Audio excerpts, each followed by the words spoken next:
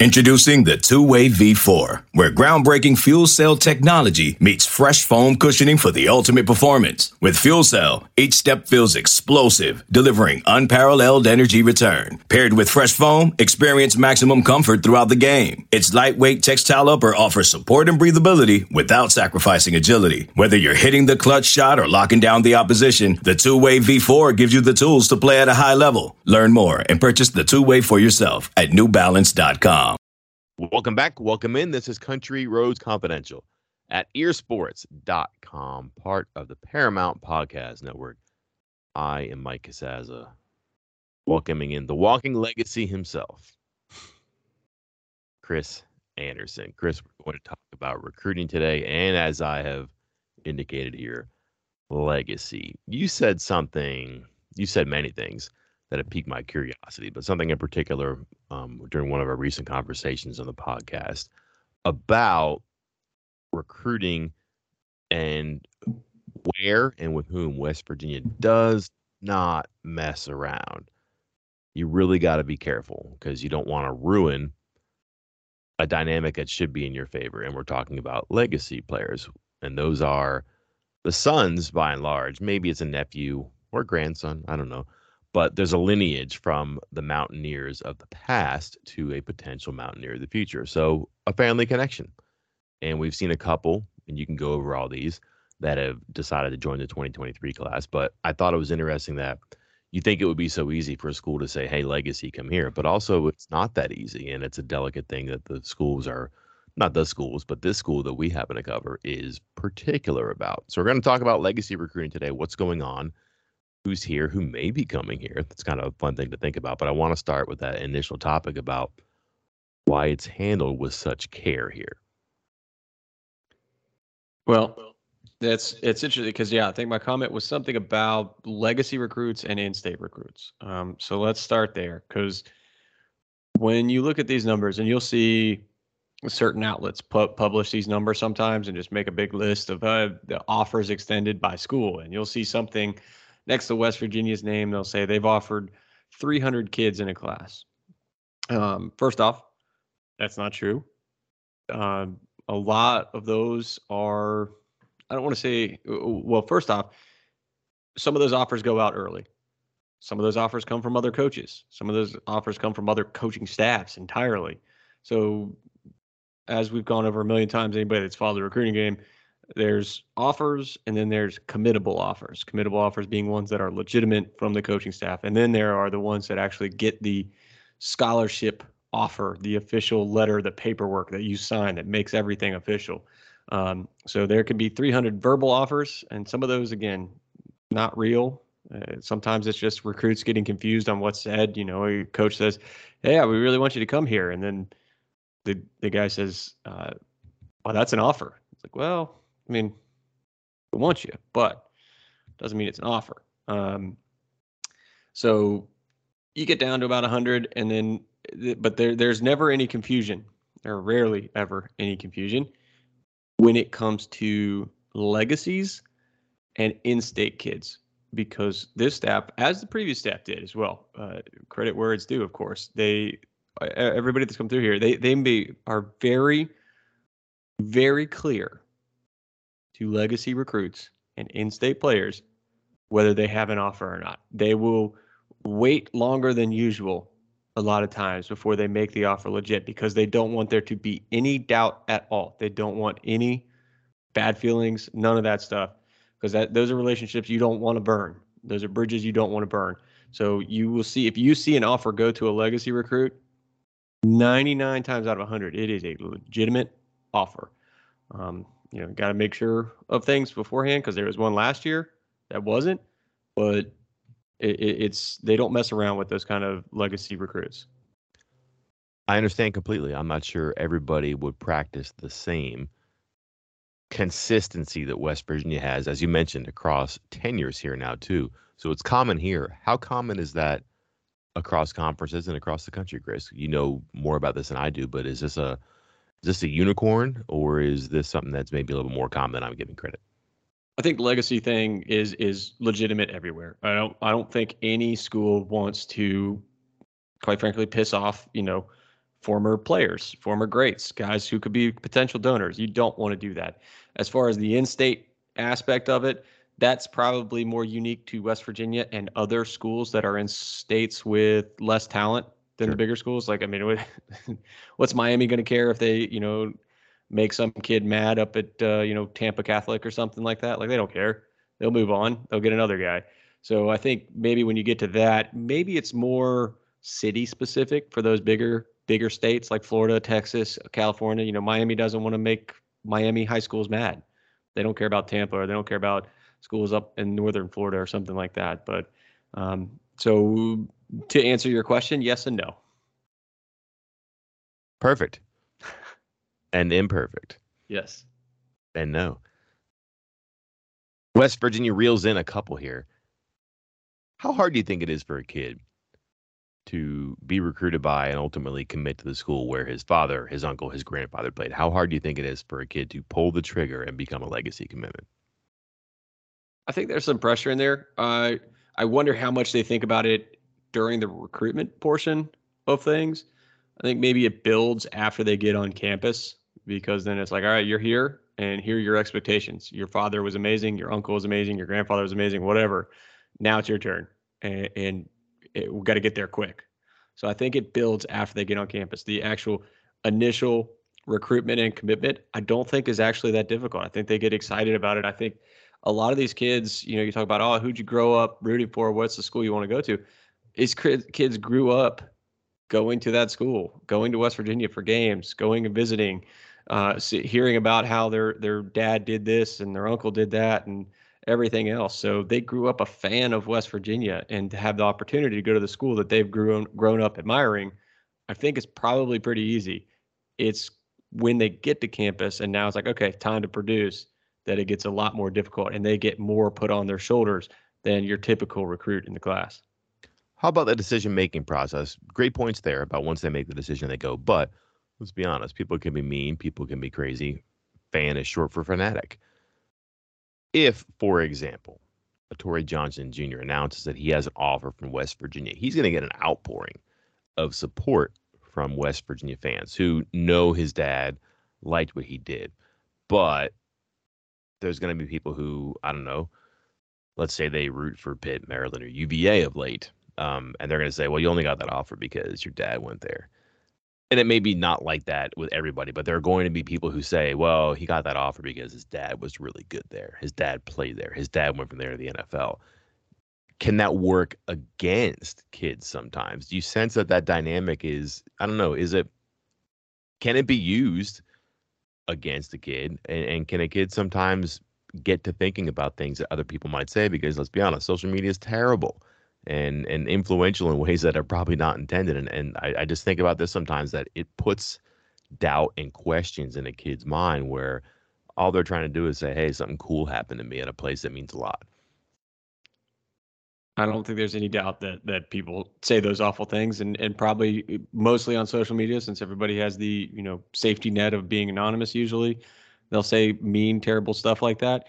But I also think this goes back to the reason that West Virginia is so careful with legacy recruits, and they want to make sure that these are legitimate, committable offers. And that's why, because at any time for any recruit, and there will be some trainers, some coaches who will tell them this, oh, you have an offer from there? Okay, call up the coach right now and try to commit. See what happens. And the kid, what? Do it. Call them up. Say you want to commit right now and see what they say. And that will tell you if you have an offer or not. And I think in these situations with these legacy recruits, West Virginia, again, wants to make it clear, because they are going to hear that. They are going to hear, oh, you just got that offer because your dad went there. And then it's like, okay, call up the school and see what happens. And West Virginia say, yeah, great. We'll let you into class. Can I pop up a let's go tweet? Got any GIF recommendations for me? Great. Let's do it. And that's why they're so specific about it with them. Can you imagine what people would say on social media about someone who used the word GIF? Excuse me, GIF? Is that what I'm supposed to use? There you go. No, you say GIF, but you would make a mistake like that, right? Yeah. Uh-huh. Is there a science to recruiting these kids? Because I wonder sometimes when, I don't know, let's just say a Noah Bram, he gets the phone call and hey, it's Neil Brown. I'd like you to commit here. I don't know. I wonder if it's enough. And I wonder if a kid has to say, I know why you're calling me. My dad was an All-American there. My dad played in the NFL and announced that he was from West Virginia before a game. So this could be anybody, not just Rick and Noah Bram. But do you have to do more? Is the work sometimes already done and you're just icing the cake? Or is it like everything else and it's completely case specific and one is never like the other? I think it's somewhat case specific, but there's also I would think with a lot of these guys, they are again like every recruit, every kid that's trying to play at the highest level, they think they are the best. They are the best. They have been for most of their life the best player on the field. And so I think part of how you recruit these legacy guys is to just recruit them like the recruits. You don't treat them differently in a lot of ways. You want to recruit them just like you would recruit everybody else. Be like, hey, we are recruiting you.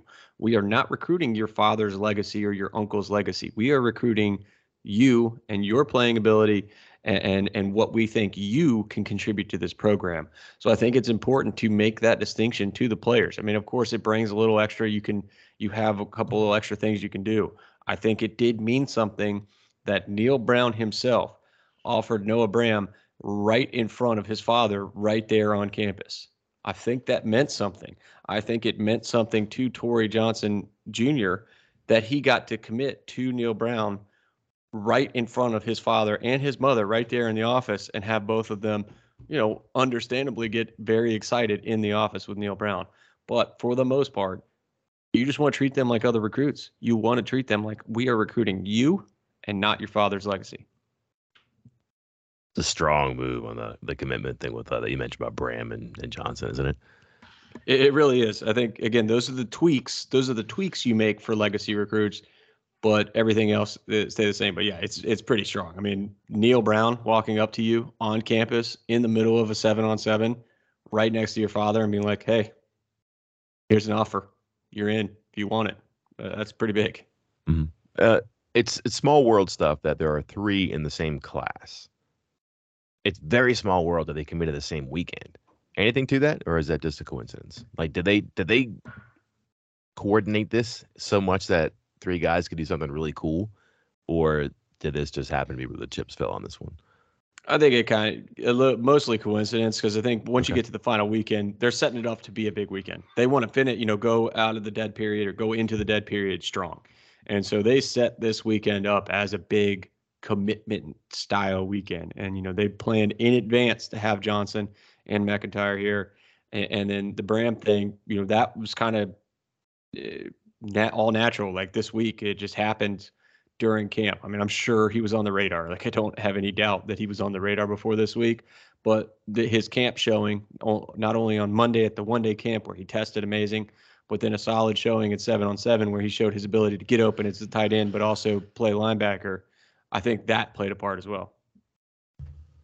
Let's wrap it up here with a bit of looking ahead. We're spending this time looking back and looking ahead. Well, I guess we'll kind of do that a little bit, but instead of talking about players whose dads played here, let's talk about dads who played here who may have kids. We don't even know the identities of all these people yet, but you think about, for a lot of, I would say, prime generation fans when it comes to West Virginia athletics, people who are in the cycle and have been for a while and presumably will be, or people who are new to the cycle because they were hooked on something at some time. You're thinking of a certain era of football, and it's probably like 2004 through, what would you say, like 2008?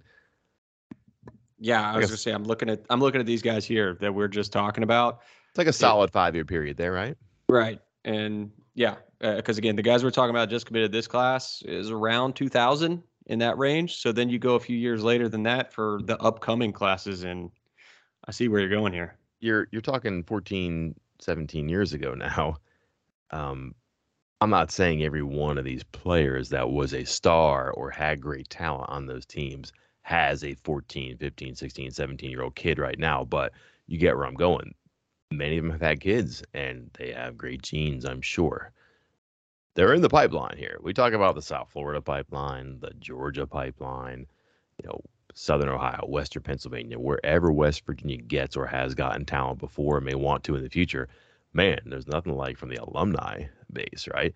How cool could this be in the future? Because Bram's a bit older than the elder McIntyre and the elder Johnson. Not an old guy, just that he just happened to play before them.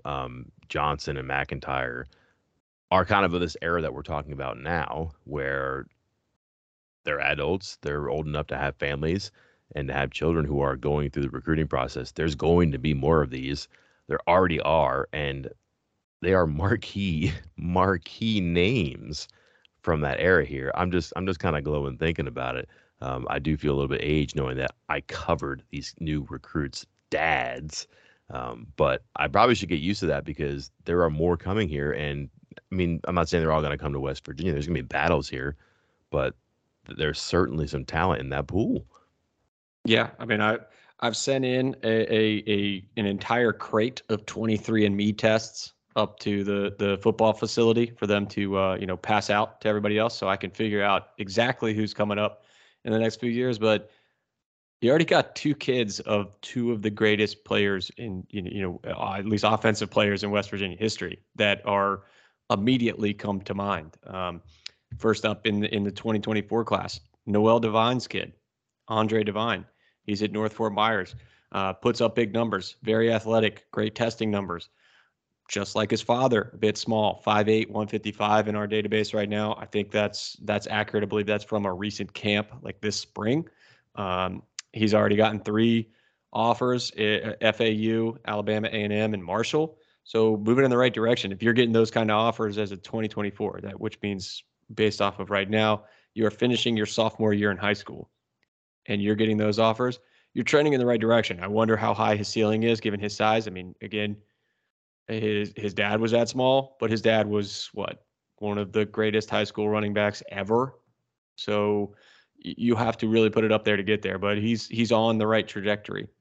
Then of course there's a guy that we've talked about, and I saw a camp earlier this summer who could literally be a clone of his father, and that's Chris Henry Jr. Just makes you laugh. Just makes you laugh watching it. Yeah, like he looks like him standing still. He looks like him playing the game.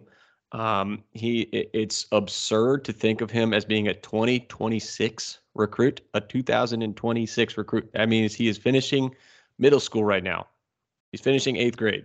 Just finished 8th grade, going into 9th grade. Did I get that right? Yeah, 9th grade, 2026, 2025 sophomore, 2024 junior, 2023 is going to be a senior. So he just finished middle school. He came up to camp, and when they split at the end for one-on-ones, they typically send, hey, freshmen and sophomores, you guys go over here. Juniors and seniors, you go over here. He started out with the freshmen and sophomores, and one of the coaches was like, are you kidding me? Is this a joke? Get out of here.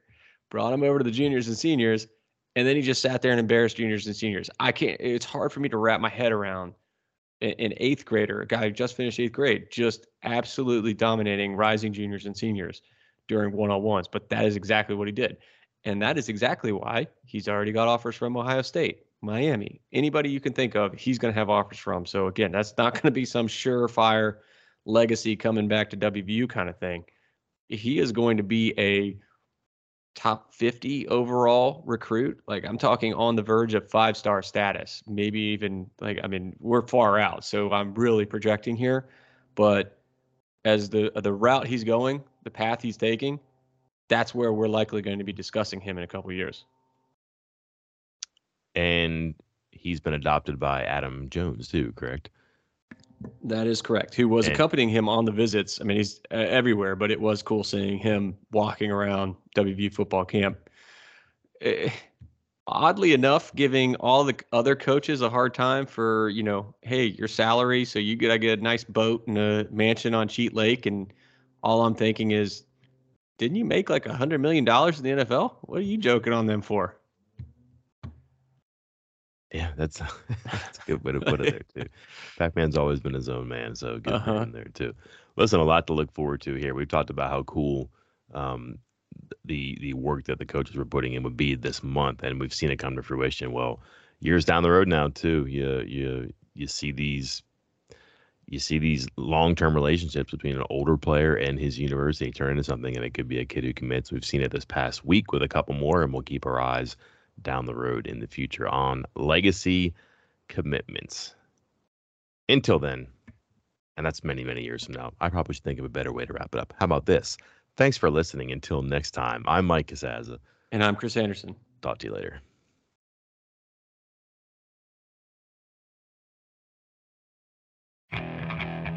Okay, picture this.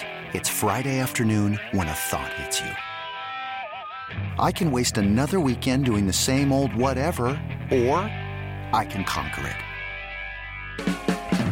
I can hop into my all-new Hyundai Santa Fe and hit the road. Any road. The steeper, the better. Because my all-new Santa Fe is available with H-Track all-wheel drive, so I can hit the trail without a worry in the world. Heck, with 3 rows and best-in-class rear cargo space, I can pack the whole family in with all our gear. We've got available dual wireless charging for our phones, so we'll never lose touch with civilization, and we won't lose touch with the primordial power of Mother Earth. So which is it? Waste the weekend or do something a little more epic? And conquer it in the all-new Hyundai Santa Fe. Visit HyundaiUSA.com or call 562-314-4603 for more details. Hyundai, there's joy in every journey.